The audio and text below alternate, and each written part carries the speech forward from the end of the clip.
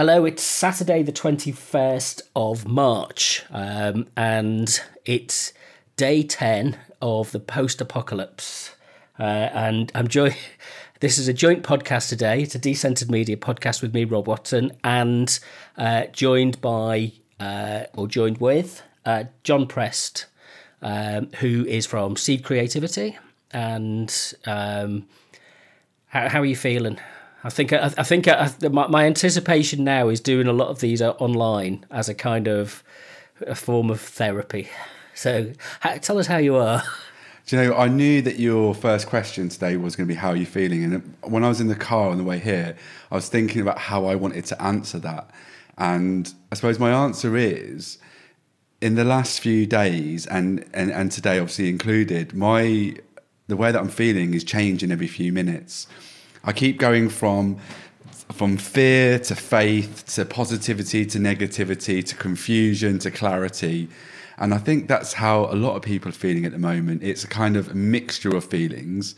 I think confusion is up there. But at the same time, I'm actually feeling quite positive. More so today, I think. I think today I started feeling a lot more positive about the situation.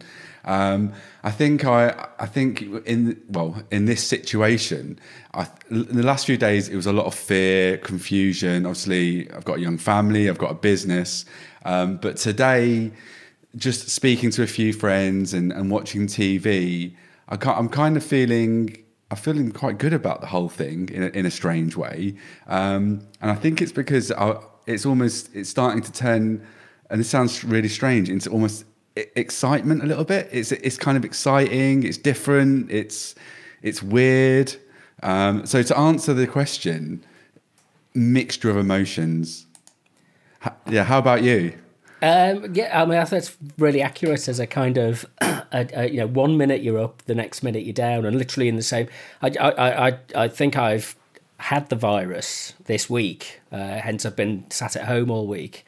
And either that or it's just a standard flu. But the symptoms seem to be common. The cough comes first. And I always get a cough this time of year anyway. I just always have. I kind of always seem to get one. So a few weeks ago, I was reassuring people, no, I haven't got coronavirus. I always get a cough. And then it just changed slightly. And then you get a temperature. Then you get headaches. Excuse me. And then you kind of you feel lethargic and then I was sleeping really well. There's no problem. It doesn't seem to interrupt me sleep other than maybe having another long nap in the afternoon. And then you kind of hot and cold at the same time. So you know you've got a fever, but you're also cold at the same time. And I think that kind of is almost like the mental way that we're feeling as well, is that we have like a kind of psychological fever. And it's both hot and cold, and you're not really sure what to do with it or where to, do you turn the heating up? Do you put extra blankets on? Well, the advice with that is with a fever, not like when I was a kid in the 70s and everybody said sweat out. If you get the flu, sweat it out. It's like the worst thing you can do. It's take a couple of paracetamol. I'm not a medical expert, but this is kind of general housewives' advice, if you like, is to just keep cool more than anything. But your tendency is to want to bundle yourself up and wrap up as well. But so it's been quite mild in that respect. But I don't know whether that's just a normal flu virus going round or whether it is the coronavirus. So have you seen anyone in terms of just being out, seeing people? Are you? That's it. Lock the front door. Well, I mean, this is one of the interesting things. Is for an introvert, this is no different than any other time. I spend a lot of time sat in this room working and connecting with people on the kind of emails and things like that. And so it's kind of the fact that the coffee shop is closed. Well, when I go into a coffee shop, I tend to sit and work with a pair of headphones on anyway. I'm not a great socializer in that way. It's not something I have to do. I don't crave for it. So a lot, it's for me, it's not necessarily a problem. I like my own company. I know I've got friends, and I'm not living by myself and things like that. So it's not kind of. I think people's anxiety when they're, the pubs being closed and the kind of British belligerence of closing the pubs, because that's where 9 times out of 10, the British way of dealing with the problem is to go to the pub and have a pint.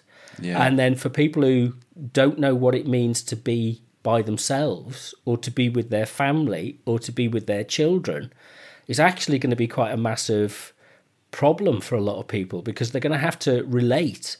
So that, the kind of, and usually, the kind of, we've become a society that relates through the medium of alcohol. And I know it's something I, kind of was challenged by, kind of 10 years ago, was just drinking too much, because you come out of your 30s and into your 40s and you kind of realise that you've absorbed this culture of kind of deal with life's problems by having a beer. And everybody just says, go to the pub. So we'll sort it out over a pint. And you're not actually dealing with the underlying problem. So this is going to have so many impacts on people in so many ways.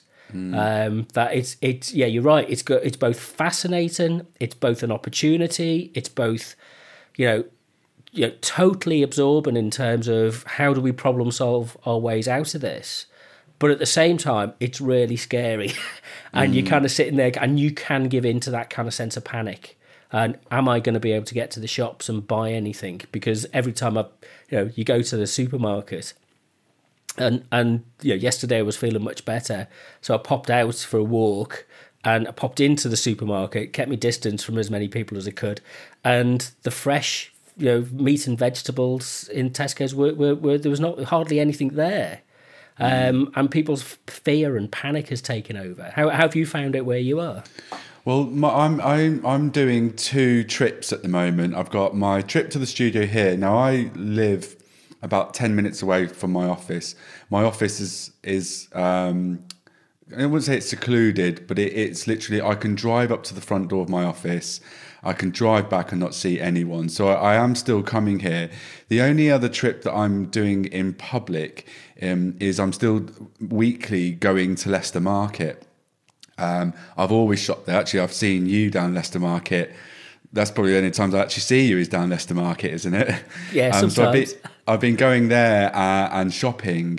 And when I arrived yesterday to do I did it yesterday. So I thought, well, I better get in there and get my food shopping early as possible. I was walking through Leicester City Centre, and it was like a ghost town. There was hardly anyone on the streets, but every single pub was open. And nearly every single shop was open. And obviously I was walking past every single shop, and there was just 1 or 2 people just sat at the counter doing nothing, twiddling their thumbs. But then I walked past Wetherspoons, and Wetherspoons was busy. It was really busy, not super busy, but there was I could see in the window lots of people drinking. And I just walked past, and I just thought, are you doing the right thing or the wrong thing? I couldn't work it out. And I just thought, and it was everyone in there that I could see was over the age of 60. Lots of drinking, lots of people sat round, and I just thought, that's your way of handling it. You want to sit in the pub, you want to be around people, but then in the back of my mind I was thinking, you're idiots. You're idiots, you're the age that you're at, and also just sat round in pubs. It was insane. I think in part it has been a communications issue and a wake-up call to the government, and maybe we'll get onto the kind of broader politics of the situation, but the whole kind of slight prevarication about the message. Well, it's like, well, you might want to keep yourself apart from each other. And it's like, when we look back and we analyse the response, there will be key moments, and one would be recognised as the abandonment of the nudge theory approach, and come in with the more authoritarian approach, seemingly authoritarian approach of just saying, no, close everything, shut it down. And the mindset that we've got in our society is such that we don't follow those rules. We don't obey those kind of commandments. Somehow we are exceptional and different. We're British. This is the way we respond to things. We're not like they are in China or Asia or in Europe. We have a different level of, our police don't go around beating us up to make sure that we comply, kind of thing. We do it by consent. That's the kind of myth that we tell ourselves about these things. But the alternative is And I was chatting to my mum, and there's a friend of hers who's 80, he's 86, and he goes to Tesco's once a week to get his shopping, and he gets on with all the young ladies there, and he flirts with them, and he hugs them all. And she asked him, you went shopping yesterday. Did you hug people? And he said, yeah, of course I am. I'm not changing that. And she tore a strip off him and said, you're being incredibly selfish. And he said, no, it's not going to affect you. I was in Korea. I fought in the war, that kind of thing. We had malaria. We traipsed through the jungle. And it's like, yeah, but if it's not a question of if you get affected by this. If you are taken into hospital, one, because of your age, they won't try and resuscitate you. They'll choose. Because if he's 86 years old, he's not going to get... that's just a practical reality, the kind of conversations we're going to have with people. But two, it's the resources that are being taken away from somebody who has people to support. So if you're a young parent with kids, you will get priority above a single pensioner, that kind of thing. And it's the kind of... The belligerence is one thing, but actually the selfishness that comes through and the denial... But it's totally understandable because, hey, that's how do you fill the pubs up in the UK? You treat people as selfish arseholes and you say, just keep coming. And, it's like, and you play it like a game and everything becomes like a scratch card or a lottery. And that's where your social interaction has been structured around. And it's not structured around anything else anymore. So... The faith groups, churches, community groups have kind of largely been stripped away, certainly in the cities. And those kind of neighbourly support networks and alternative spaces and alternative approaches, people are now rapidly trying to get them all back up to speed. The voluntary sector and the charity sector and in Leicester is working like mad to get basic community infrastructure back in place that we haven't had and has been stripped away for not just a decade, but for maybe 3 or 4 decades. We've lost it, and so we're showing how threadbare we are in many things, and the kind of it is the kind of there's a lack of education, there's a lack of personal responsibility, there's all sorts of interrelated factors which kind of when you walk around and you look at these things, you kind of go and don't let me soapbox about any of this. If I get preachy or anything, just tell, kind of pop a pin in it and say, Rob, you're being pompous. But, it's moments like this when you kind of sit there and you go, everything has changed. What was up is now down and what was down is now up. It's all completely reversed and we have to adapt very quickly. And when we come out of this, our aim is to come out of it with as minimum amount of disruption as possible. And I have to say, credit where credit is due. The government, they've not gone far enough yet. And again, we'll maybe talk about the economics of this. But the government's action to guarantee wages has just blown away 40 years of social and economic and political thinking in the UK. And the Conservative Party are now practically implementing the Labour manifesto of 2019. They're going to be nationalising things. They're subsidising wages. They'll be giving everybody free broadband before you know it, because that's the way to keep the economy going. And it's like, how did that happen? What's going on? To go back to your original point, you were saying about if we go back to people that are out and about in town, in pubs, and you said it was a bit like a lottery. I kind of see it as a Russian roulette table.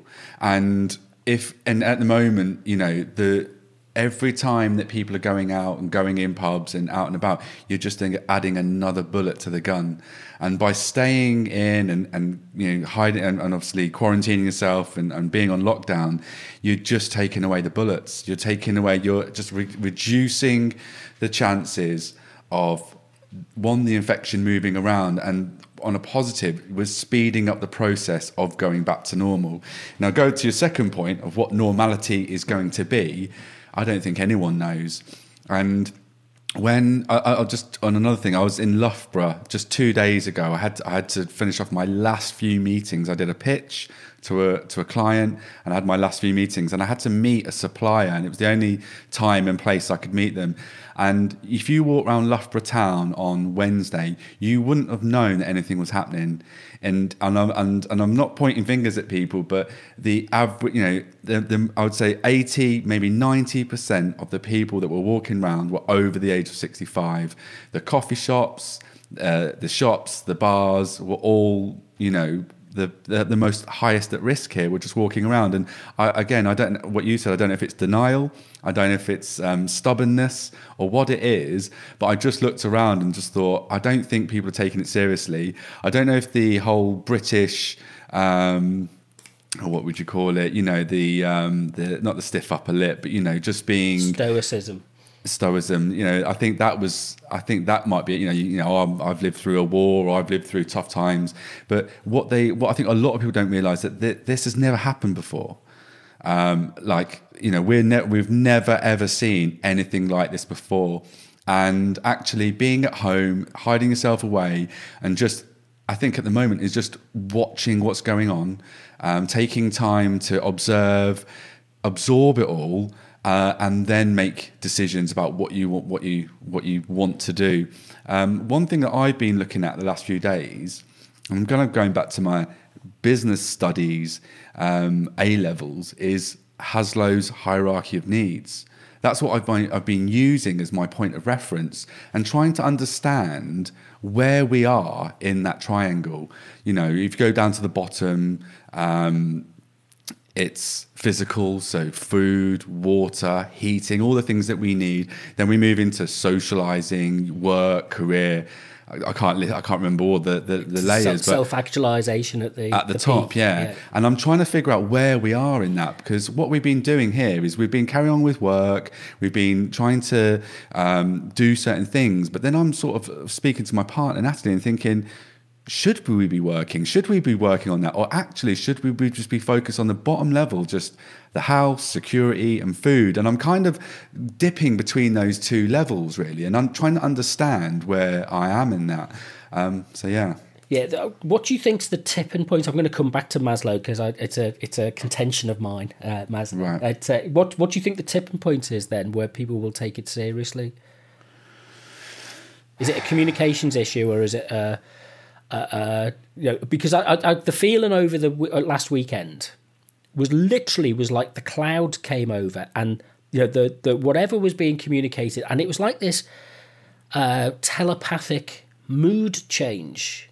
Even though I was sat at home, you wandered out into town for a coffee at some point, and you kind of almost sense it in people's demeanour and some people's faces, and this mood came over, and that's when the panic buying started. The reports, because I think there's a tendency sometimes for the reports of panic buying to be exceptional, and then you get these few reports, and then it feeds on, and then you get more reports, and it becomes a vicious cycle. And breaking that panic is part of the crisis management and communications responsibilities. But for those people who are at the mass denial, and there are many things in our world which people are in mass denial about: climate change, kind of climate crisis, pollution, congestion, kind of inequality, homelessness, all of these kind of things. And all of a sudden, this is something which is screeching to such a halt, at such a fast stop,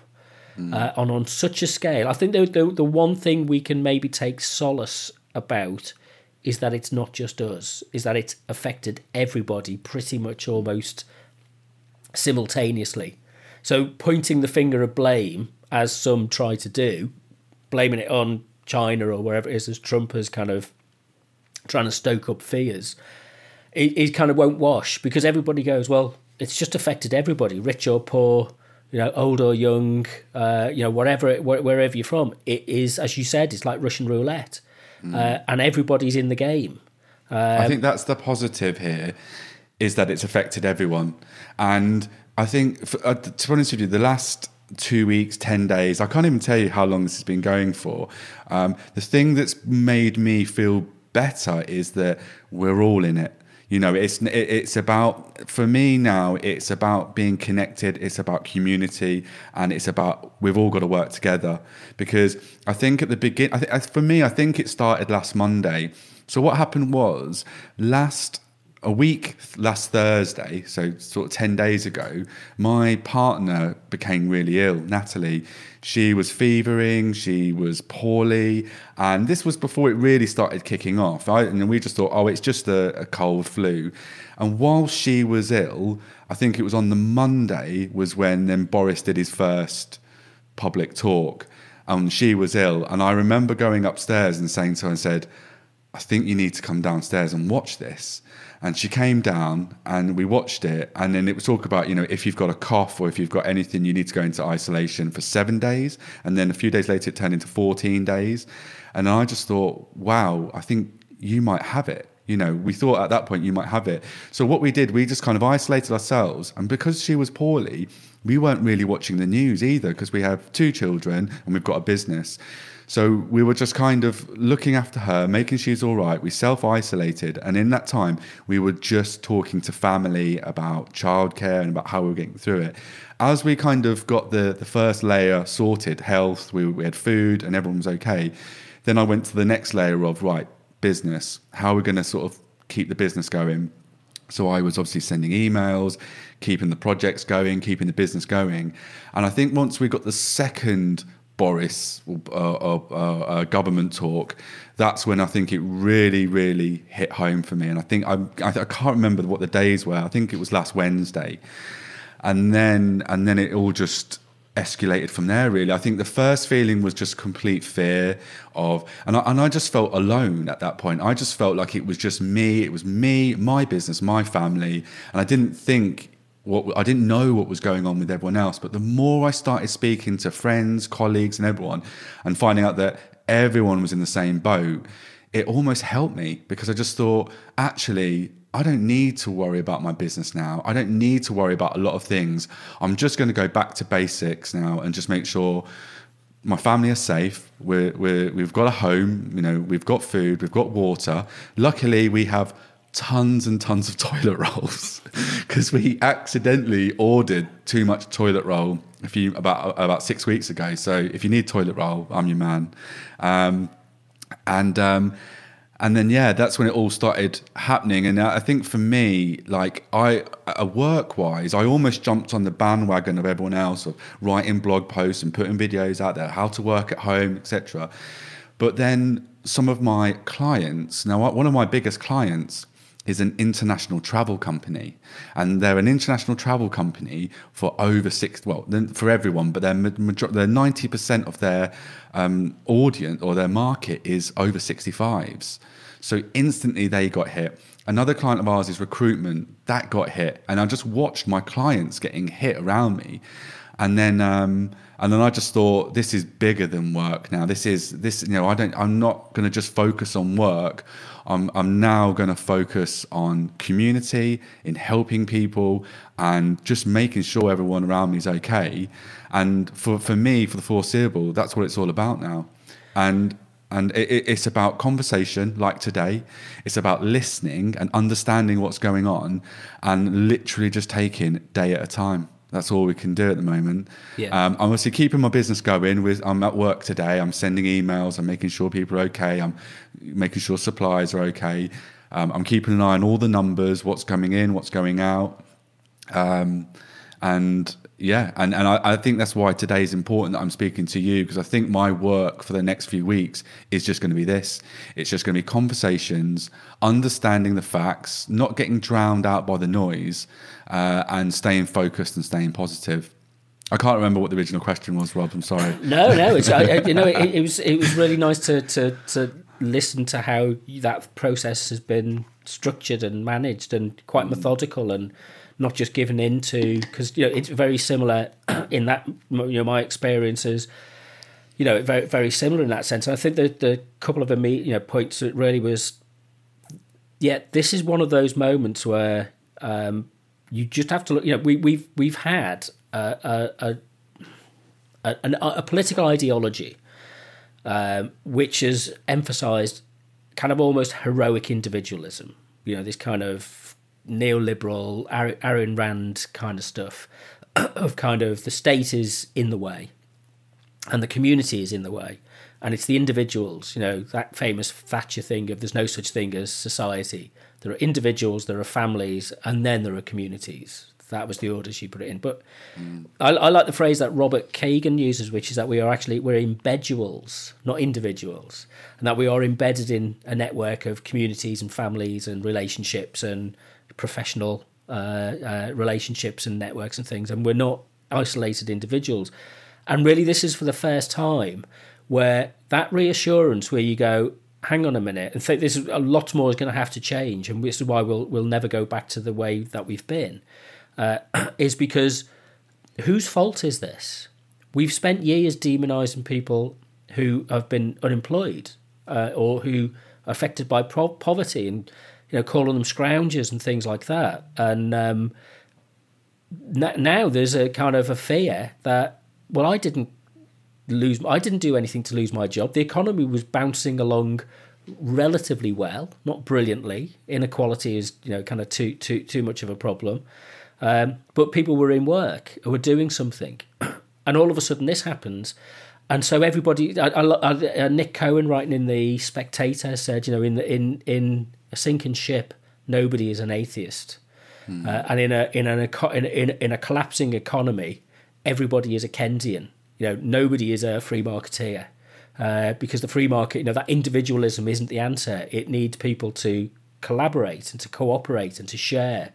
And the lesson is, even at this early stage, you have to step back from your own, and this gets us back into Maslow, you have to step back from your needs, from your perceived individual needs, and you have to start to think about how that fits within your social network needs and your business needs and your relationships and your families. Now, there's things that you will prioritise and that you are responsible for that are closer to home. So yourself. I always use the analogy, the airline, when they say the oxygen mask drops, put it on yourself first, because you can't help anybody else if you're not sorted first.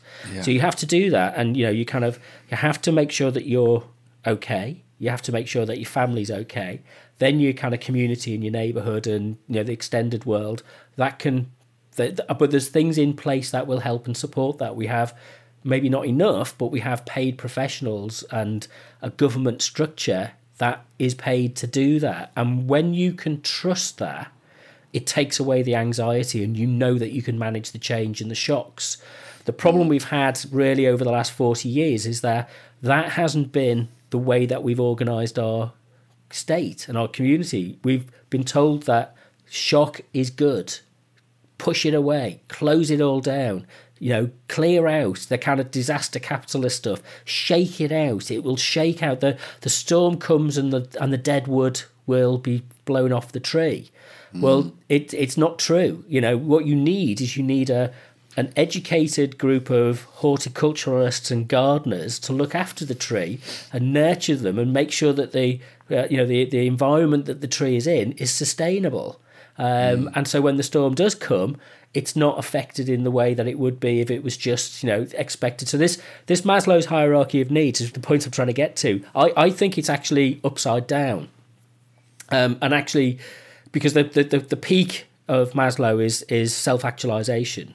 That you put all of these things in place. But what we've become is you have to be a kind of hero to put all of those things in place for yourself. And I'll mix me analogies through this a little bit, but the self-actualization is what enables us to have all of these things in place.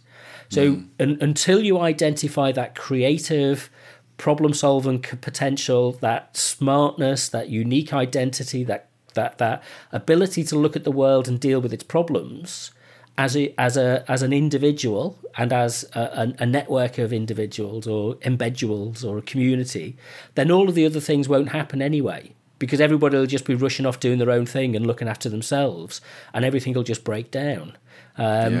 So the other one is the hero, and the kind of heroic model is it's a myth. We live on the myths of heroes. Superheroes have never been so prevalent. Lord of the Rings has never been so.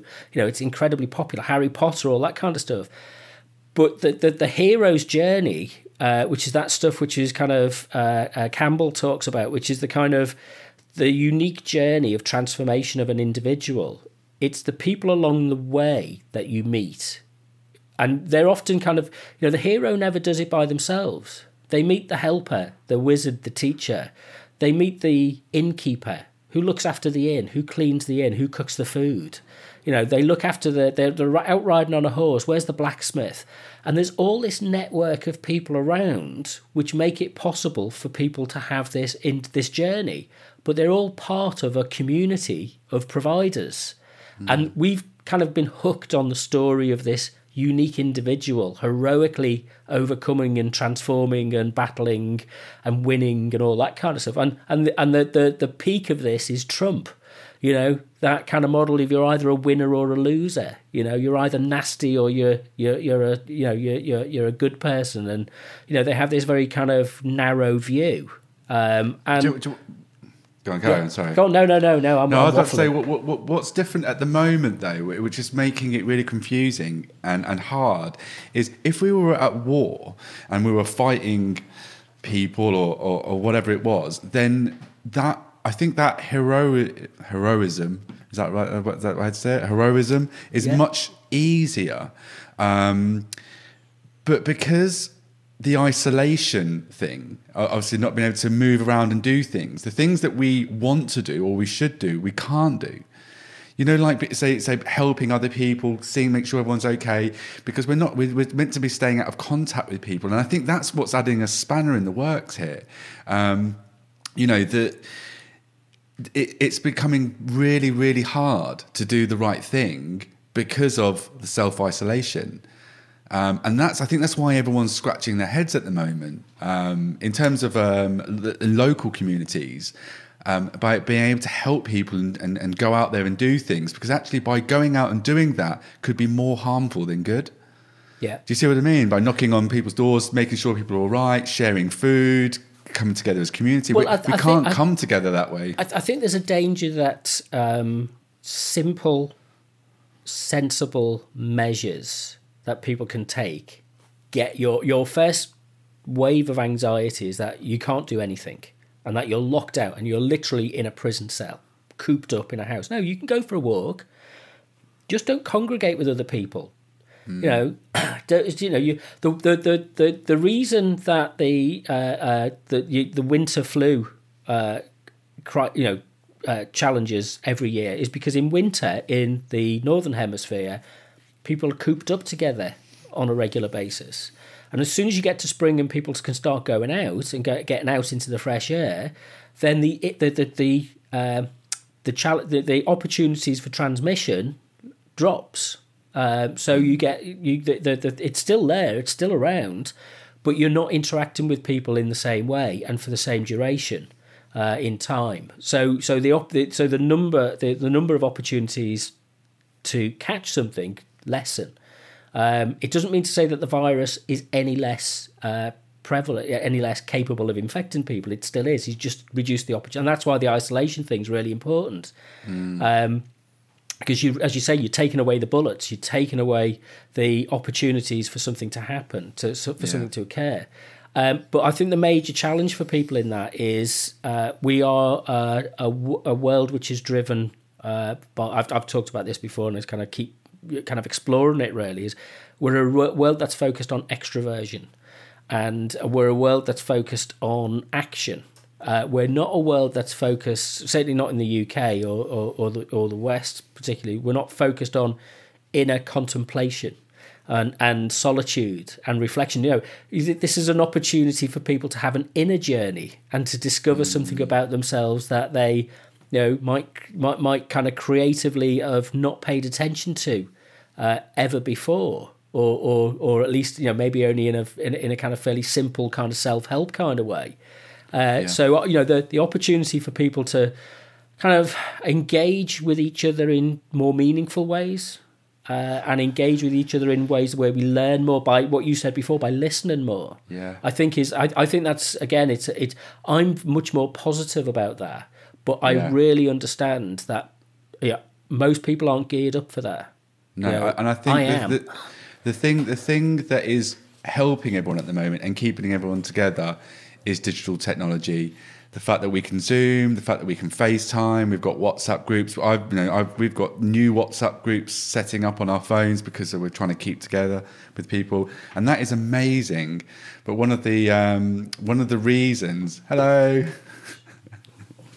one of the reasons why we're in this mess is because of digital technology. And I think what we're starting to realise now, that everything that was becoming important to us, everything that we kind of stood for, everything that we kind of engaged with, and everything that we were doing was bullshit.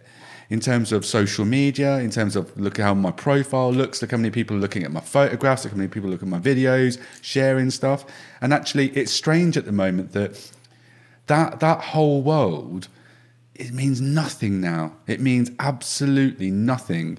And actually, the things that are important, that have always been important, are now in our mind's eye. And the things that we're holding on to, the fact that we are contacting family members, the fact that we are talking more, the fact there's more love going around, the fact that communities are coming together, the fact that the churches, the only person that's knocked on my door in the last week was the church, saying with a piece of paper saying, look, if you need help, ring this number. And people are coming together. We went for a walk yesterday, and we went past a family cycling up the road, and we all smiled and said hello. That would have never happened a couple of weeks ago.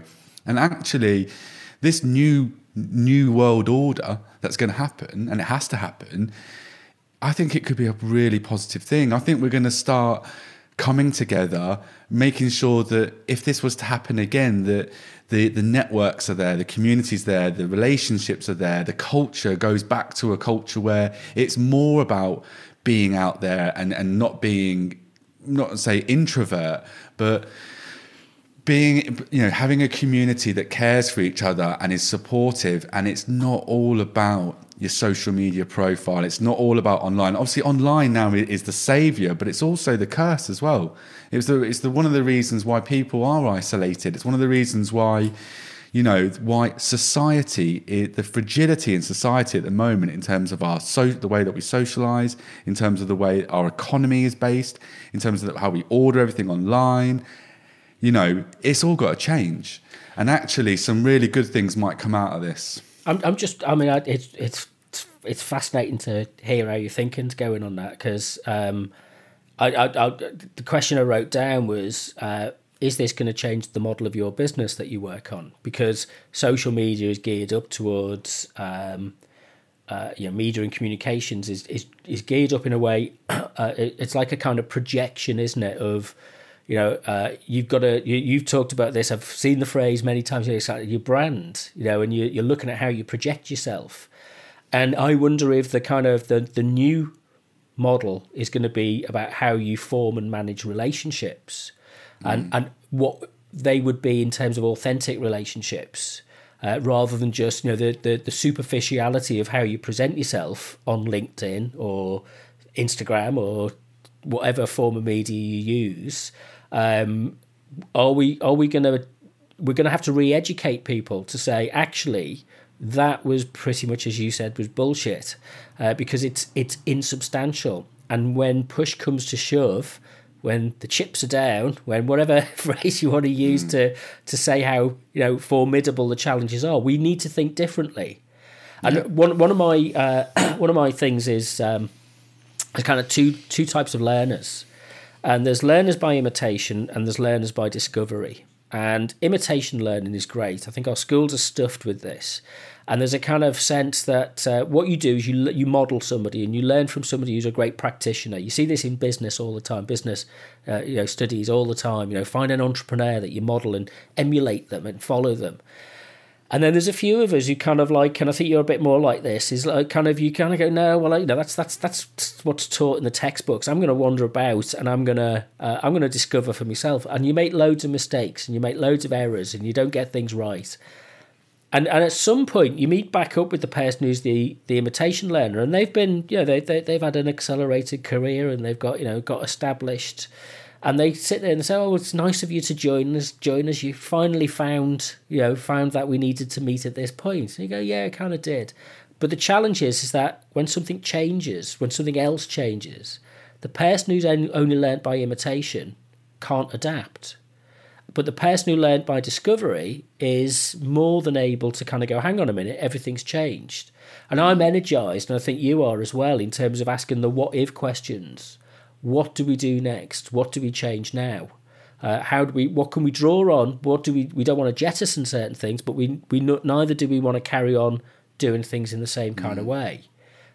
Because there's more important things that matter. What are they? Well, so the question is for me is in thinking of what you do is how is this going to change the model of how you work with your clients? Is it going to be a complete redrawing of the process? I think in terms of brands and we've been on this journey of discovery for about 2 years now. We've had lots of different things that have happened in our business that have had to make us think differently and work differently. And I'm a student. I'm a teacher and I'm a consultant in brand and brand strategy.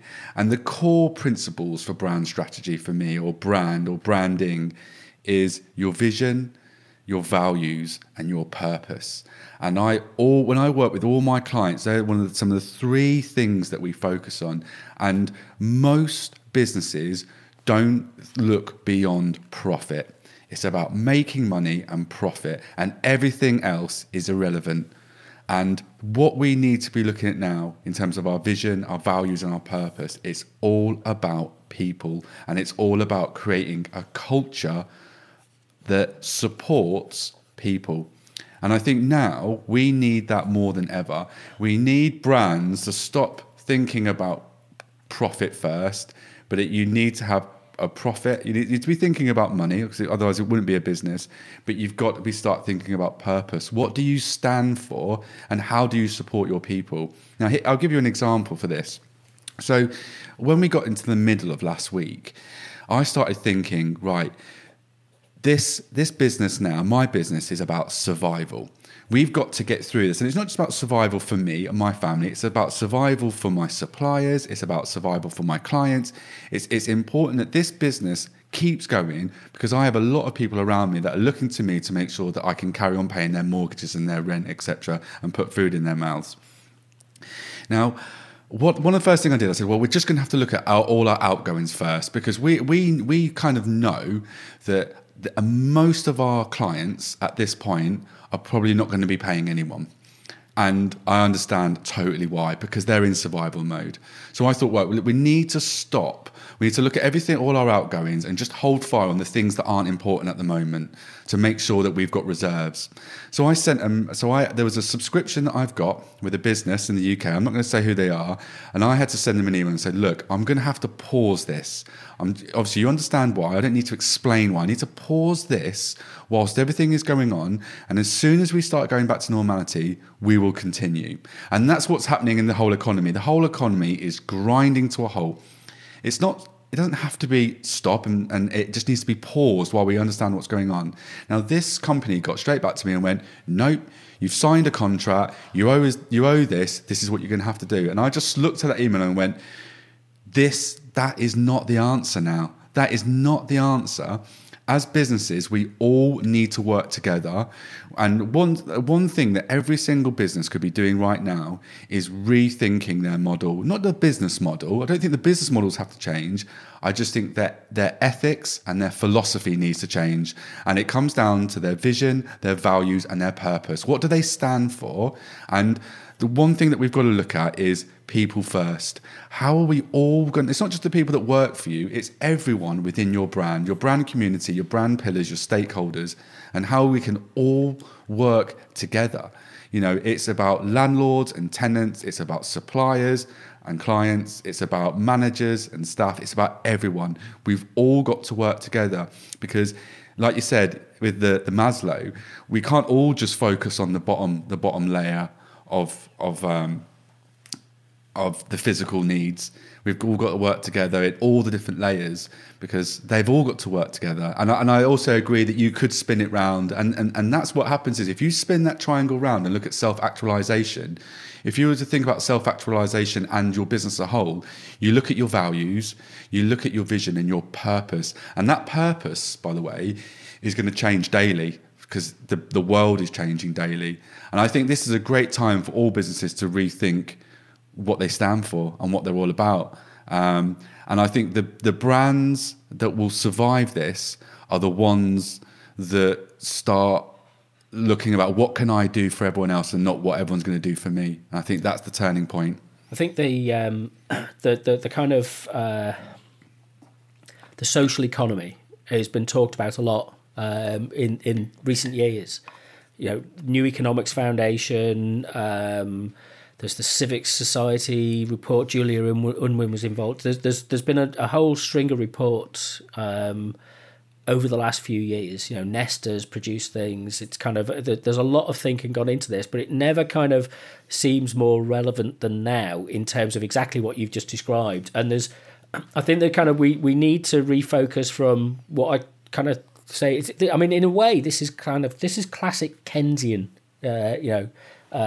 Economic modelling. Keynes was the guy who figured out the way to get out of the Depression in the 1930s, and when all of the private money stops, the government and the state has to be the spender of last resort. So you can't hold. This is why it was a mistake for austerity in the 2010s, because the economy didn't have the demand in the economy in order to get back up to standard levels of growth.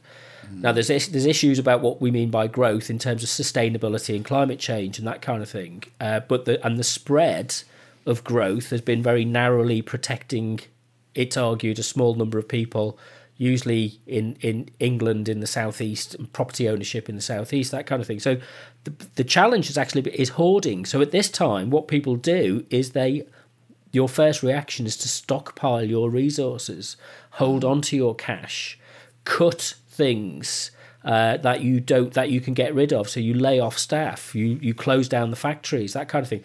And the job of government is to give everybody confidence and reassurance that actually life will carry on, that once this is over, once the initial shock of this is over, that it can be sustained and that businesses can get back up and running because you've not jettisoned your client base, you've not closed down your business, you've not had to close down your business, you're not able to lay people off, that kind of thing.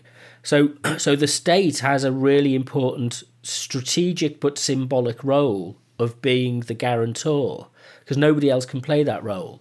The markets can slush around and do different things, and people can. But the danger is, and one of the arguments at the moment is people are going to say, well, how are we going to pay for all of this?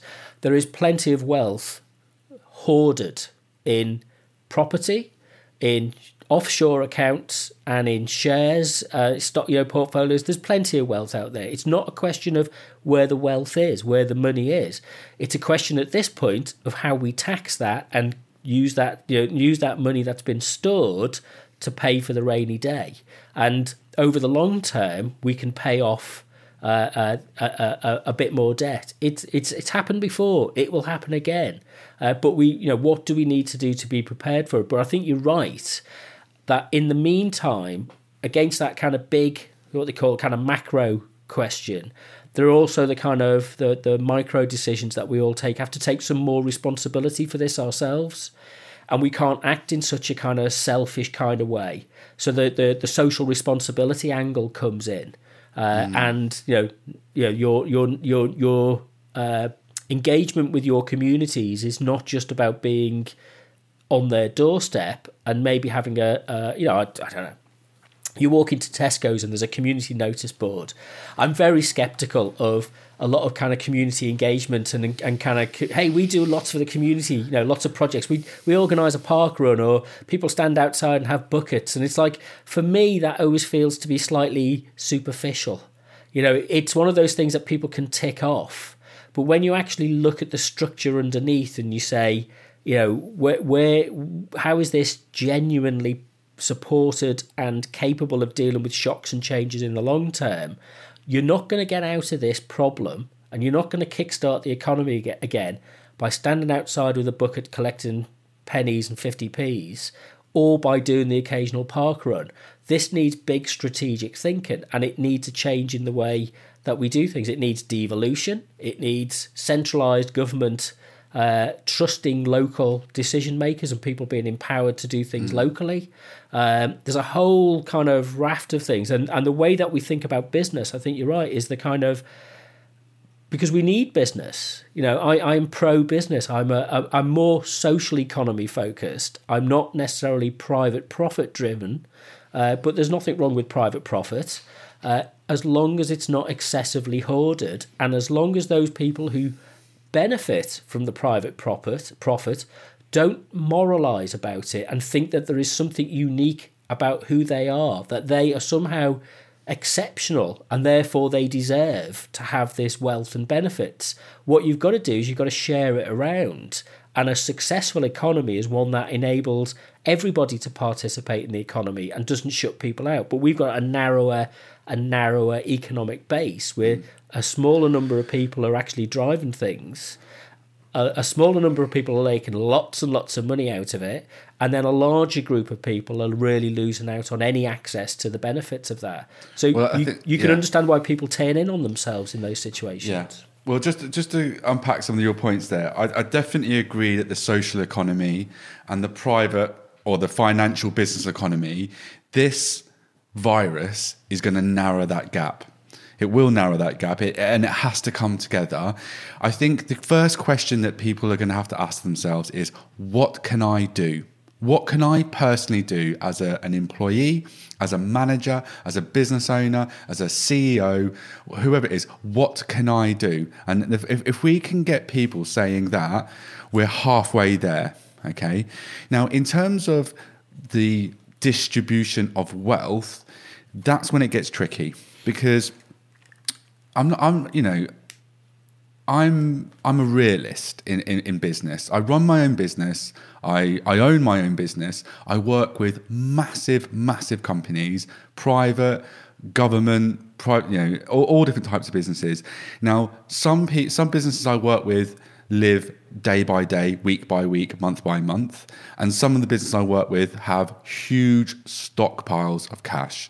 Now, the realist in me will say that these companies aren't just going to hand that money out. It's not going to work like that. They're not going to hand that money out. What's happening now? The economy as we know it does not exist, and it will never, ever exist the same way again.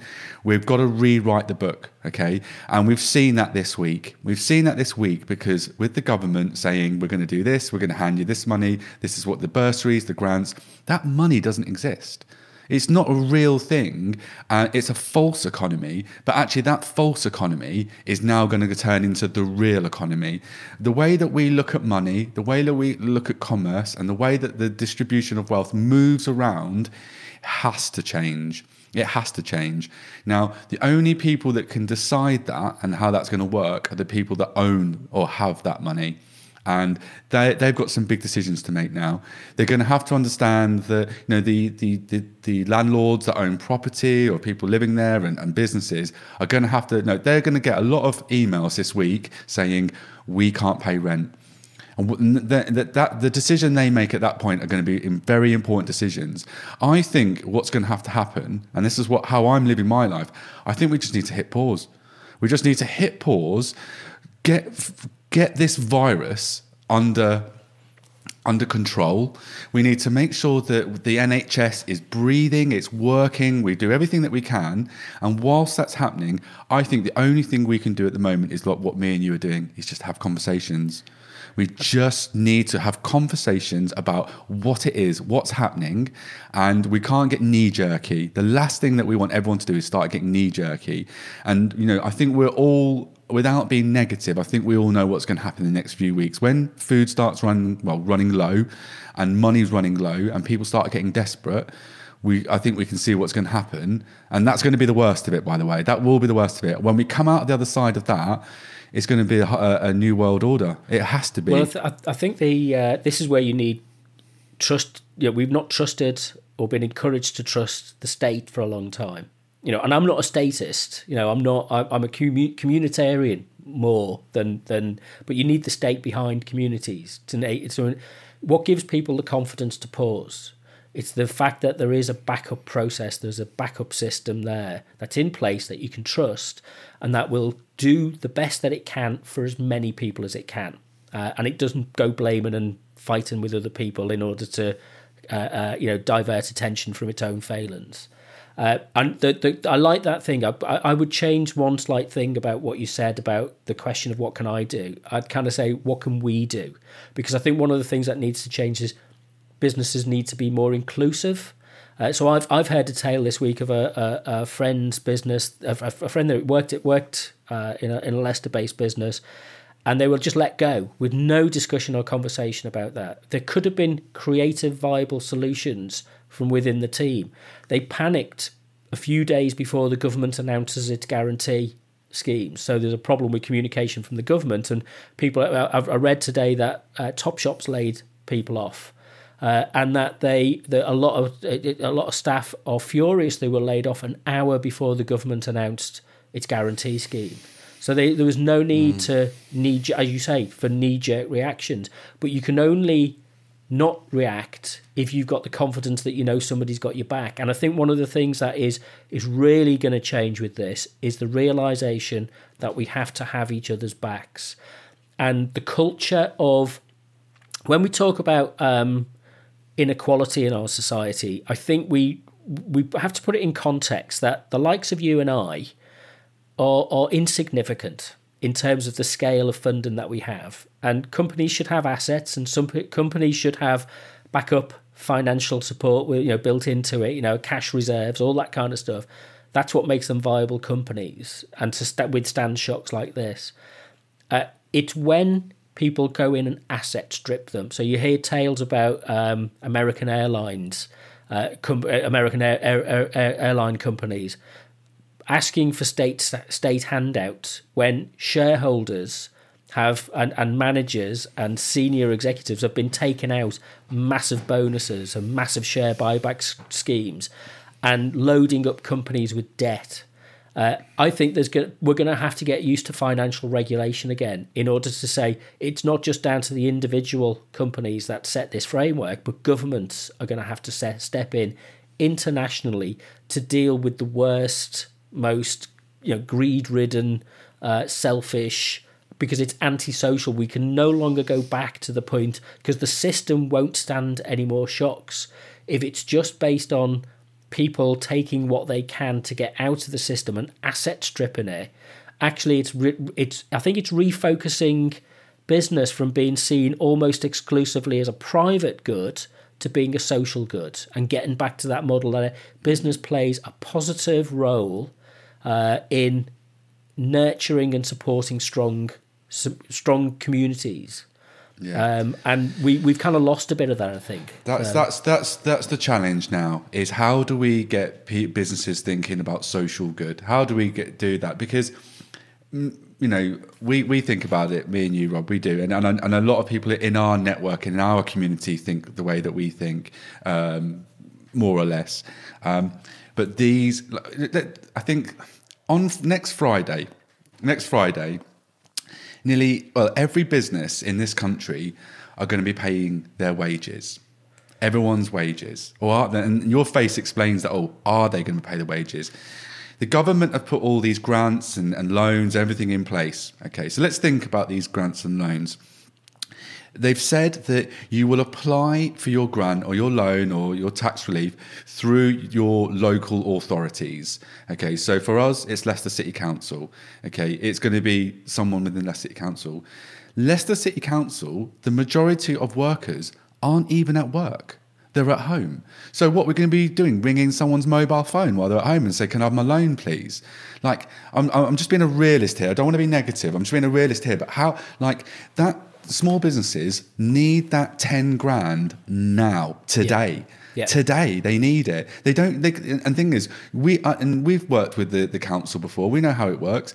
Most businesses, if you were to put a gun to my head now and say, when are you going to see that 10 grand? It will be months until you see your 10 grand. How are they going to get that 10 grand to all those small businesses in the next 2 weeks? They've saying at the beginning of April. I've tweeted about this, so this is public knowledge, but try and communicate with Leicester City Council about your council tax and making any changes. The system, it doesn't work. It's really, really a rubbish. And other authorities might do it better, but Leicester, as a particular example, is really bad. So I don't know how they would cope in that situation. And that again comes back to, we've stripped away the infrastructure that we really should have had in place, and that we can't, if we're not able to distribute that kind of cash. And there's a I think it's called helicopter cash. The phrase I saw was the guy from the Office of Budget Responsibility said, when your house is on fire, you really don't worry about the cost of the water. You don't want somebody tapping you on the shoulder, something like this, tapping you on the shoulder saying, "Oh, the water meter's on," when you're trying to douse out the flames. You're standing there with a hose, and you certainly don't worry about the mopping up until the fire's out. And that's the situation that we're in. And actually, to give credit where credit's due, I think a lot of the actions actually that the government's taken, and I never thought I'd say this, of actually, they're big enough and they're widespread. I'm worried about the way that freelancers and self-employed people have not been included in this guarantee of 80% of wages or earnings. And the other thing is if you then put people, so I'm going to have to sign on because my contracts have ended, which I've not done for 35 years. And I'm kind of developing a business as you start along, and you get to the point where your savings are used up and you keep them going, but you're getting some contracts coming through on a weekly or monthly basis. They're short term, but they get you through, and you get through each month, and then you learn how to adapt to that and you build it up over time. I'm happy with being on that journey.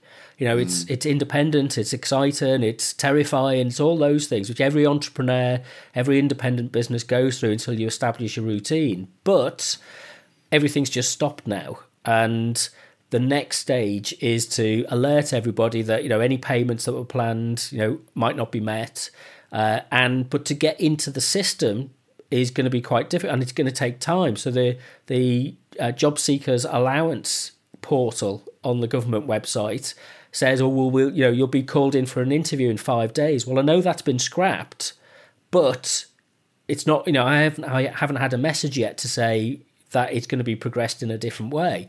How quickly can the system cope to a sudden shock and change like this? And I think there's two levels to the response. First of all, government has just got to make immediate grants to people and give everybody, if you want to use it or not, £10,000. Just give it to everybody and say, this will get you through the next 2 months, whatever it is, 3 or 4 months. We'll worry about paying it back later. If you want to donate it to charity because you've got an income, that's fine. But just give it to everybody, just so that we get through, and it gives and people can pay immediate bills.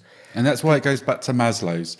Like, you need that money just for the basics, for food, for heating, supplies, etc. And that's what it comes down to, and that's why I keep flowing between different levels. So if you think about on next Friday, when everyone's waiting for their wages to pop in, what do you use your wages for? Your first thing is your mortgage or your rent. That's the first thing that's going to go out. It's your big thing. Then it's all your other utilities, overheads, food, etc., etc. Now, if the government is saying there's going to be mortgage freezes, rent freezes, okay, bang, instantly, there's a chunk of your wages that's okay. Then if you're thinking about other subscriptions, other things, HMRC, taxes, things, and there's been a VAT freeze, etc., all of a sudden, all that money that you need next Friday is shrinking. And this is how businesses can survive, by saying to all their staff, right, if you're on 25, 30 grand a year, what we're going to do is for the next 3 months, you're going to be on £5 grand a month, or I'm sorry, £5 grand a year, whatever pay, it is, something like that. Half pay, or just on what are the basics for people to survive? Because if you haven't got your big outgoings, then everyone is on an equal playing ground. Every single person. But the culture difference with that, and this is where we then need to get into thinking about the role that our trade unions play and the kind of engagement practices that companies have So, kind of on what model. Most companies are set up on a fairly autocratic basis with a kind of command and control system with the bosses at the top and everybody else does as they're told and the system's in place to execute that. But we're going to have to change that model as well. It's got to change. It's going to be drawn into the conversation of how do we change and survive. Now, rather than just getting rid of people and say, well, we'll close it and then we'll open up again later, I don't think that's going to be possible. No. I think the lessons that we should have learnt from the 1980s is that if you close industries, however inefficient they might appear at the time, you lose them for good and you never get them back. And the challenge with this is that we close things unnecessarily and never get the capacity back. Now, some things I might be happy to see closed. If Wetherspoons goes, I'm not really bothered. Let's find something else for people to do. I think I would be. Have you ever had a Wetherspoons breakfast, Rob? Yeah, I have. That's got me out of a lot of trouble a lot of times, mate. Yeah. I don't think you should rush to close Wetherspoons. But if that's the pinnacle of our, what do we prioritise about what we want to save about our values? A Wetherspoons breakfast, mass produced. That's what we're fighting for here, Rob. Come on, let's be honest. That's what we're fighting for. And the guy who runs it is saying, no, pubs don't transmit. They're not places for the transmission of coronavirus. And it's like that has to change. Do you know what? And that's what has to change. And most big CEOs, most capitalist CEOs say the same old bullshit. Say the same old things, and that's what has to change. Yeah. And I agree with you. We don't lose industries. We don't make redundancies. That's the last thing we need to do now. Because if you make 2,000 people redundant now, what are you doing? You're just creating a bigger problem for everyone. I think it's about hitting the pause button, and I think it's about having lots of conversations. Look, as long as everyone's got food, we've got energy, the power stations stay open, we've got fresh running water. I think for the next 6 weeks, I think that's all that matters, to be honest. I think obviously we've got to keep power plants going, we've got to make sure that things like that are going. But I think that's all we can do at the moment, because I think trying to think how the industries are going to change, about things like that, I think we just need to keep going, and that's what other countries are doing, and we need to kind of just make sure that everyone's got food, everyone's got water, and I think we're going back to basics here, to be honest. And then when things start, once we know that the virus numbers are going down and we've got things going on, we can then start having proper meaningful conversations about where business is going. Come through, don't worry. I'm being told my lunch is ready, so that's is it? Okay, that's all right. Really opportune moment. Yeah. So are we going to do this again? I think so. I think we've only scratched the surface here. And then, to be honest with you, everything we've just said is probably going to be meaningless tomorrow. Speak for yourself. Everything I say is gilded with lilies. It's like my toilet paper these days. I'm using rose petals. It's you used rose petals before toilet paper anyway. I don't need it. I just kind of zen-like give off a vibe. It doesn't. I don't. I'm not going to go down that route. The image is far too problematic. What's the way for anybody to get in contact with you if they want to follow up? Okay, well, there's two ways of getting in contact with me. Through Seed Creativity for a start. Just go through Seed Creativity, through the website, through my email. It's on there. My other channel that I'm doing most of my media work is through Brandmaster Flash. So just search Brandmaster Flash in any platform, YouTube, Google, podcasts, it's all there. Probably just through Seed Creativity or through my email. Cool. Okay, so it's for the podcast, go to decentered.co.uk or Instagram or Twitter is Decentered Media. If you want to leave a donation, go to Patreon. A donation would be much appreciated in these circumstances. Go to Patreon and search for Decentered Media there. But John, it's been fantastic, and Cheers. We'll speak to you again soon.